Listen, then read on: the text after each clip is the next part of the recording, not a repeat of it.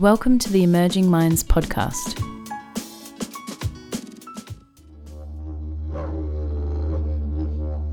This podcast is part of a series called Listening to the Stories of Healing. Within the series, you will hear stories from community and the very diverse experiences of Aboriginal and Torres Strait Islander peoples, and how these narratives have shaped the amazing work that is happening in Aboriginal and Torres Strait Islander communities across Australia. Here at Emerging Minds, we like to call it the secret garden, the stories and experiences that non-Aboriginal people don't always get to see or hear. Whilst these stories include sadness and hurts and sometimes can feel uncomfortable to listen to, it is through listening to these narratives that you will get a glimpse of the deep wisdom, knowledge and healing practices of families and communities, and understand why our Aboriginal and Torres Strait Islander peoples are part of the oldest continuing culture in the world. Welcome everyone, this is Dana Shen, an Aboriginal cultural consultant working with Emerging Minds. Today we are speaking with Diana Uribe and Auntie Colleen Lovegrove on their work with Corner Windmill Yunti, also known as KWY. Auntie Colleen is a proud Ngarrindjeri woman, recently retired after 15 years in the field of domestic violence.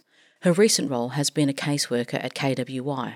Diana is an accredited mental health social worker and former operations manager at KWY. Thank you so much, Aunt and Diana, for speaking to me today. Before we get into the detail of understanding more about your work and how you work with children, I wondered if each of you could talk a little bit more about you and the work you have done in Aboriginal and domestic and family violence. Auntie Colleen, I wondered if you could start first. Well, I'm Colleen and I belong to the Ngarrindjeri people. I've worked in the domestic and family violence sector for many years. I have extensive experience in working with Aboriginal and Torres Strait Island women. I work for Ninka Katanga Papapanga, the Aboriginal secured site for Aboriginal women and children, also in the generic sector for domestic violence. I've been working with KWY for close to 4 years now in the Northern Hub team for families that experience domestic and family violence. Thanks so much, Aunt. You've got a wealth of experience. We're so looking forward to hearing more from you today. Diana, so now can you tell us a bit about you and your experience in working in the Aboriginal and domestic family violence space? Thank you, Dana. My name is Diana Uribe. So I'm from Colombia. So I completed my master's in social work in 2017 at the Flinders University. I have worked in early childhood disability and social services sector for over 10 years. This including providing clinical expertise for working with children, young people, and adults and their families with multiple mental health issues, such as psychosis, depression, anxiety, mood disorders, suicidal issues, and risk of harm to others. Through KWY, I worked providing direct and ongoing therapeutic and complex case management support to children and young people who have social and emotional and well-being difficulties. This including children who has been exposed to family and domestic violence, trauma and abuse, removal from the family, substance misuse, unresolved grief and loss, family breakdown, social discrimination and racism. So I wonder now if we can have a chat about the KWY model of family work. Auntie Colleen, I wonder if you could start just by giving us a bit of a rundown of how that model looks. How does it operate here? Well, KWI, through its holistic family support hubs, monitors the safety of women and children. The hub model aims to reduce family violence within the family, prevent children from entering out-of-home care, help family to make sustainable change to reduce violence and increase safety, provide coordinated responses to address the complex needs of families, provide a flexible approach to meet the needs of individual families, and promotes the safety of all family members. Can you talk a bit more about what the individual workers do in this model? I think the key for the success with KWY, with our families, is that each member is supported within the hub model. Children, men and women within the family unit have their own worker It's not a one worker per family or one worker for an individual. We're actually working in a holistic way, which I find is very successful. And when we receive a referral, as a team, we make arrangements to do an initial home visit with the family to introduce ourselves. At the initial visit, we give an explanation of the KWI service and how we work as a team. This is then when the consent forms are normally signed. Before leaving, we leave a KWI information pamphlet with them and inform them of our next home visit or outreach appointment, whichever the client prefers. On the morning of every home visit, we will contact the client to confirm the visit before leaving. KWI doesn't have a cut-off point as well. We will continue working with the family until they feel they no longer need a service. It's up to the clients how long we support them. And I find that's really good. A lot of services do have a cut-off point for many reasons. And as a worker, I'm always respectful and patient. I normally don't like writing notes while I'm with a client. Sometimes I need to dot point a couple of things as a reminder, but I always ask permission first. And I usually make a joke of it, old age. And they usually have a bit of a giggle and give you permission. KWI support workers engage with clients twice a week, wherever they feel more comfortable, whether that be in their homes or at a park, cafe. Clients engage better in their safe space rather than in a clinical setting. We have 3 workers per family, a men's worker, women's worker and a youth worker. While I'm supporting the woman, our men's worker simultaneously works with the perpetrator in a separate space for confidentiality reasons, and so that the woman can open up more to us, that no one else is around to hear. There's no consequences after we leave, that sort of thing. Our youth worker would normally have their therapy sessions within the children's school in confidential space. The ability to share information between workers within each hub allows a real-time instant response. Our aim is to improve the safety of women and children by providing specialised knowledge and culturally appropriate services to break the cycle of domestic violence and stem the flow of Aboriginal children into the child protection system across Australia. And I think one of the things that was really important about what you said is that there are different workers for different members of the family. And as the staff work together with that family, around that family, you picked up on the role of the youth worker. And I know that also includes working with younger children as well. Deanna, I wondered if you could talk more about the role of the worker that works with the child in this context. I think it's very important to highlight that before working with children, it's very important to gather as much information about the child before engaging with the child or the young person. This can be through the family, or if appropriate, through the family, through the school, or the services involved, DCP or mental health services. This information, we normally do it through the women's worker and the men's worker through a multidisciplinary team meeting. Sometimes we actually do come to the meetings with mom, the initial meetings with mom and dad, or the carers, where we actually gathered information about what was happening with the child, the young person, through a series of mapping tools. So we use some mapping tools early stages, just to focus on what is the risk and protective factors around the child. Once we identify those risks and why we identify the protective factors, we can start to work with the child or the young person. But we do want to get as much information from the young person and the child before we actually continue the service. There are a number of things that are very important to think about it before commencing any support. So one of the things is the environment. So how it's going to look like. So obviously working with children under 12, we normally provide through school. Again, because it's a safe place, we don't provide the therapeutic support at home because always there's family around and things like that. So we normally provide the one-on-one support at school if it's under 12.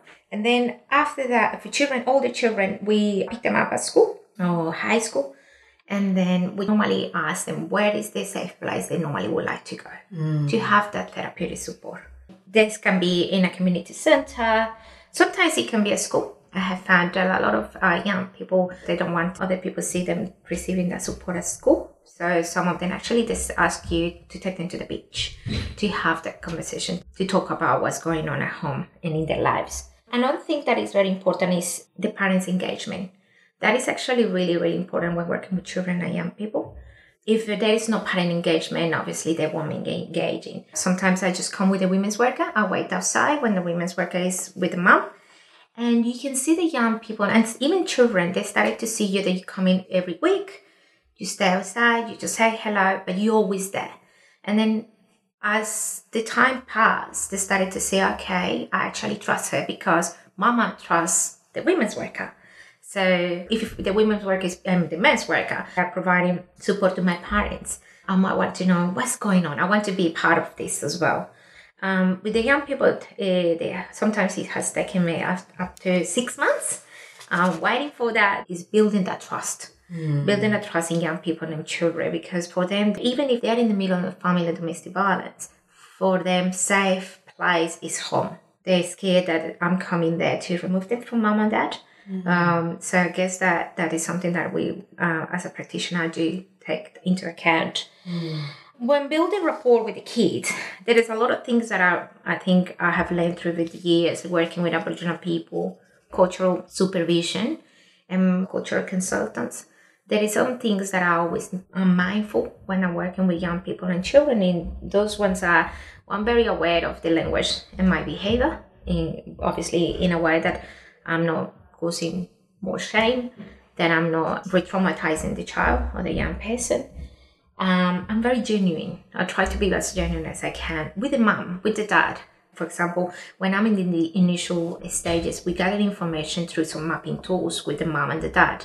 So I'm genuine. I really want to let them know and show them I want to know about the child. And I also have learned to give time for silence as well. I think is something really important, because as well as it works with adults, it's exactly the same with children. Sometimes they just don't want to talk. That's okay as well. Another thing that I think is very important is acknowledging that sharing information is a two-way process. So I always share a little bit about myself and my journey. Like you said, I'm from Colombia, but I also have a journey. So I'm an Indigenous woman from Colombia as well. So I share a little bit about that, and I share a little bit about my traditions. And even though there might be some similarities and some no, but this is who I am. I think that is really powerful when you work with children and young people. And again, as I said, as a non-Aboriginal worker, I think I do take into account the knowledge that I receive from Aboriginal colleagues, from my cultural supervision. So I attend cultural supervision. And if, for example, I'm working with a young person or a child that is from the lands, so I make sure that I have a cultural consultant from the lands to give me that information. Auntie Colleen, is there anything that you want to add on? Usually the child worker, the men's worker and the women's worker will talk together. Well, the children aren't right. There's things going wrong at school. What's happened? Has anything happened at home with the parents? I might say, well, she's actually told me everything's good. And the men's worker might say, well, he stated this has happened and this has happened. So each one of them are indicators to us whether something's flowing right or whether something's going wrong. And we can investigate that a bit more. Usually children are a great indicator of that around their behaviours. And as you're talking, I'm getting that sense that you as workers have to move with the ebb and flow of the family you're working with and the individuals you're working with. And you have to do it in a way where they can continue to trust you at every step of the way. It seems like a really challenging type of work to do, but also much more holistic. I think deep listening is a key, and leaving space for silence sometimes too. This gives the clients reassurance you are taking in their story and being respectful. I do a women's check-in at every home visit, and that's just a form of how they're feeling, how they feel about their culture, how they're feeling about their living arrangements. It's only a few questions, but it gives us a whole insight into what's going on with the client each week. And this document will indicate to me if I need to investigate and discuss a concern if the score was very low in that. We also do a workers check out with them, and this is to let us know whether we are meeting the needs of the client.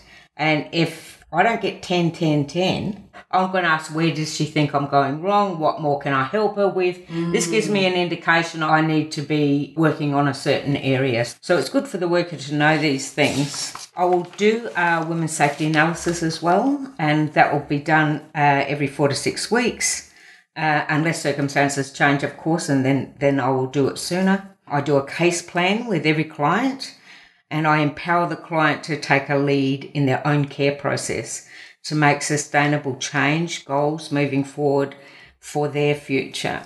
I will do a safety plan with the client for their current situation, also if a situation changes and a client needs to leave. In the case where there is a pet, I will also do a safety plan for the pet.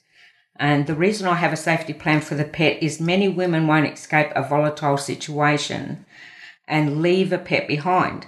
I also give my clients all after hours emergency numbers in case something happens when a worker's not around or can't be contacted during the day. I'm not a wellbeing practitioner, but I always make sure every client has literature on grief and loss, anxiety and panic attacks to help them when a practitioner isn't with them. And there's certain exercises on that literature for them to do to bring themselves out of anxiety and panic attacks. And look, every practitioner works differently. Some of the other activities I will do is a genealogram. I'll do an activity with the client called the Tree of Life, which is an extension of the genealogram. I'll also do a negative positive tree, which is a bit of an art form, same as the Tree of Life. And this helps with your case plan. I have made up a document myself, which I call the relationship document, which I leave with the clients to fill out in their own time over a couple of weeks, as it has several pages. This document is a memory jogger of the good times, the good things in their relationship. This jogs their memories back to good times and good things in their relationship. And, as you're talking, I'm getting that sense that you as workers have to move with the ebb and flow of the family you're working with and the individuals you're working with. And you have to do it in a way where they can continue to trust you at every step of the way. It seems like a really challenging type of work to do, really, but also much more holistic and working with the whole. Yeah, the longer you work with them, the more and more they trust you around their confidentiality. They know that things are getting corrected without us revealing that they actually informed us of that. So we're not actually letting the other member of the family know that this had been revealed to us. We do it in a way where we can have that therapeutic session around that issue without them knowing that it was actually revealed. And it doesn't break their confidence in you, if you know what I mean. One of the issues that we understand can happen at different times is that you will see violence in families where children can be involved in that. Deanna, I just wondered if you could talk a bit more about how you work with that in that context. So I've worked with children who has used violence with their siblings. So the model is very flexible. In these specific cases, we try to provide one-on-one support in 1 week, and then the second week we try to provide group support. So we have a series of group programs that we run for the young people. One of them is the Respect Sister Girls. For example, if you see two sisters that are they're fighting each other. So we provide that group support for them along with the one-on-one therapeutic support. That's great. So the aim of this is trying to work with the needs of the individual, but also how people come together and ensuring that you build a positive or work towards a positive dynamic. So if you're developing a group work with children, you can actually start to see the interactions between each other and you can actually address them in that moment. It's a really great opportunity to talk about safety. It's a really opportunity to talk about and build the emotional literacy. As I listen to both of you, you are really talking about how, as a team, you work with a system of people. You've got the family system, and in that system you have individuals that you work with. So there's quite a lot of complexity in the work that you do across the board. What, in your point of view, do you feel are some of the greatest challenges in doing this kind of work? Well, there's many challenges. A worker will come across a vast array of challenges. Look, it could be substance abuse, it could be children in care, it could be excessive gambling, it could be financial. If I'm unable to help clients in certain areas, I'll actually refer on to a specialist that specialises in that area to help the clients. Normally, when we refer on to somebody else, they'll always report back to us how that's going. So we can keep encouraging the client. But yeah, if there's anything, we try and deal with all issues. But if there's a particular area that we're not succeeding in or we can't help as much as we'd like to, we'll then refer on to someone who specialises in that area. And how about you, Deanna? Are there things that you've experienced as real challenges in that work? Any kind of difficulties, things that you've faced? Yeah, so I think one of the challenges when working with children and young people is the parents' engagement. So if the parents are not engaging, obviously that will fracture the relationship in the sense that we won't be able to engage with the children and young people. I also wondered from, your point of view, as an Aboriginal woman, what needs to be in a service for it to be safe for our people? I wondered on your thoughts about that. Look, KWY isn't all Aboriginal workers. We have white workers, we have workers from different countries here. They all go through the KWY training, and there's several training sessions for all. Thanks, Art. So, Deanna, as a Colombian woman who's Indigenous, working with Aboriginal and Torres Strait Islander people, what have you learned in terms of what's important about creating, competent spaces, culturally competent spaces, culturally appropriate spaces and services? I think it's very important as a practitioner to be on ongoing training around how, protocols about, as well, understand their own values and their own beliefs. They do guide our practice because this is how we are. So it's very important as a practitioner to recognize our own values and beliefs, and they don't influence the way we work with the clients. It's very important to reduce any cultural misunderstanding. I really, really use cultural consultants. That is really, really important. I guess attending monthly cultural supervision is also very important. And when you're working, for example, in my case, I'm working with females and males, boys and girls. I guess that is very important to have those different views because there's the gender differences in there. So I will have 1 month, for example, a cultural consultant with a female, and then I will have with an auntie, and then I will be with an uncle on another month. So I guess that basic cultural competence is something that you are building because Aboriginal community is very rich. You might be working with someone from the Ghana land, but it's completely different from working with a Ngarrindjeri person. So I guess that the more information that you can get, the more you can assume. You can assume when you're working with a client, because they're Aboriginal, you're working, I know the protocols. Their protocols are completely different, and you need to acknowledge that. Just to add to that, for healing and change to occur, there needs to be reconnection to our culture, community, traditions, reconstructed through yarning, song, dance, art, weaving, fishing, and sometimes just spending time on country. It helps revigorate our culture, our ways. This helps us connect to self, to family, to community. And and we're very fortunate with KWY that we have an AOD practitioner, we have a wellbeing practitioner, and we have a cultural consultant. We have a cultural person we have some clients that are disconnected from their Aboriginality. They feel disconnected. They may have been removed as a child and they're over 18 now. They're back out there on their own. They don't feel like they belong to the Western world, and they know they're Aboriginal, but they don't feel connected. They're feeling totally disconnected. They don't know anything about their culture, their language. Sometimes they don't know a lot about their own family. So we do have one particular case at this particular stage, which this has happened to.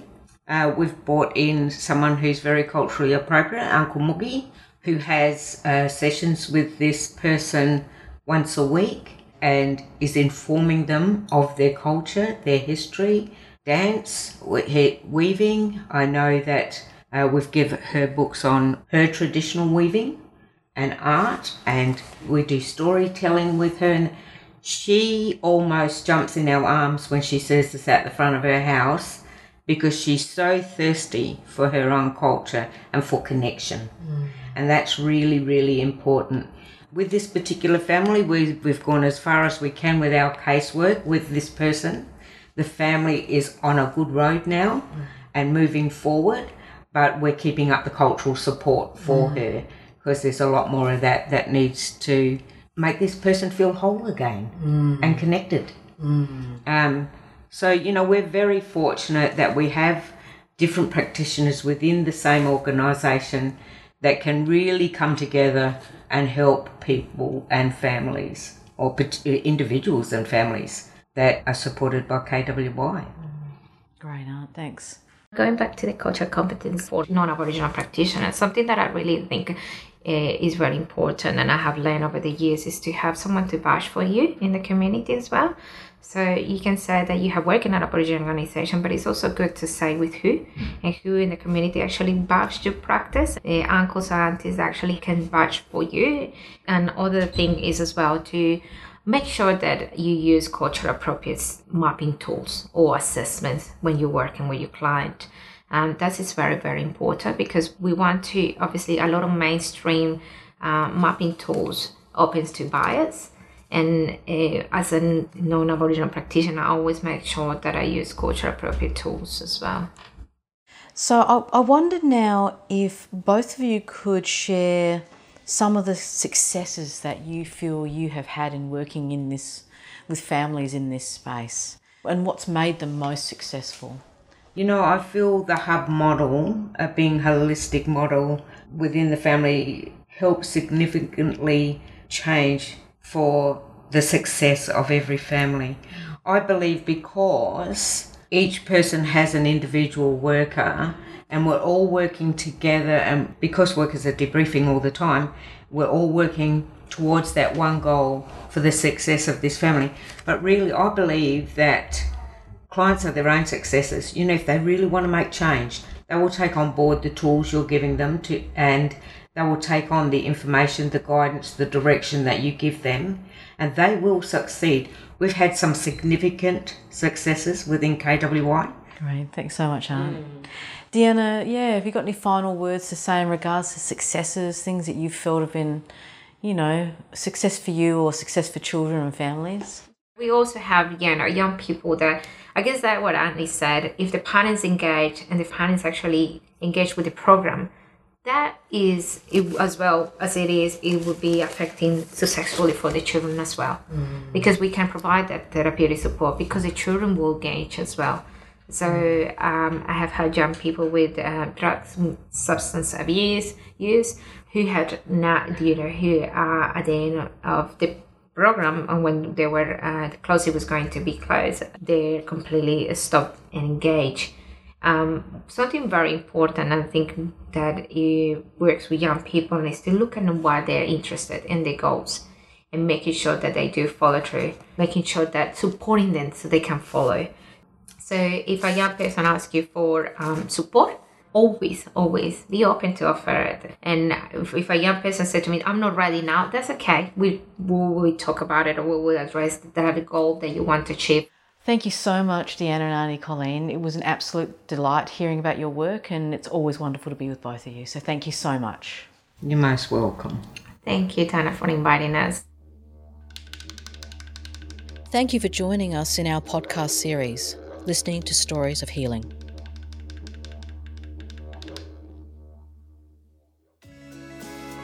Visit our website at www.emergingminds.com.au to access a range of resources to assist your practice.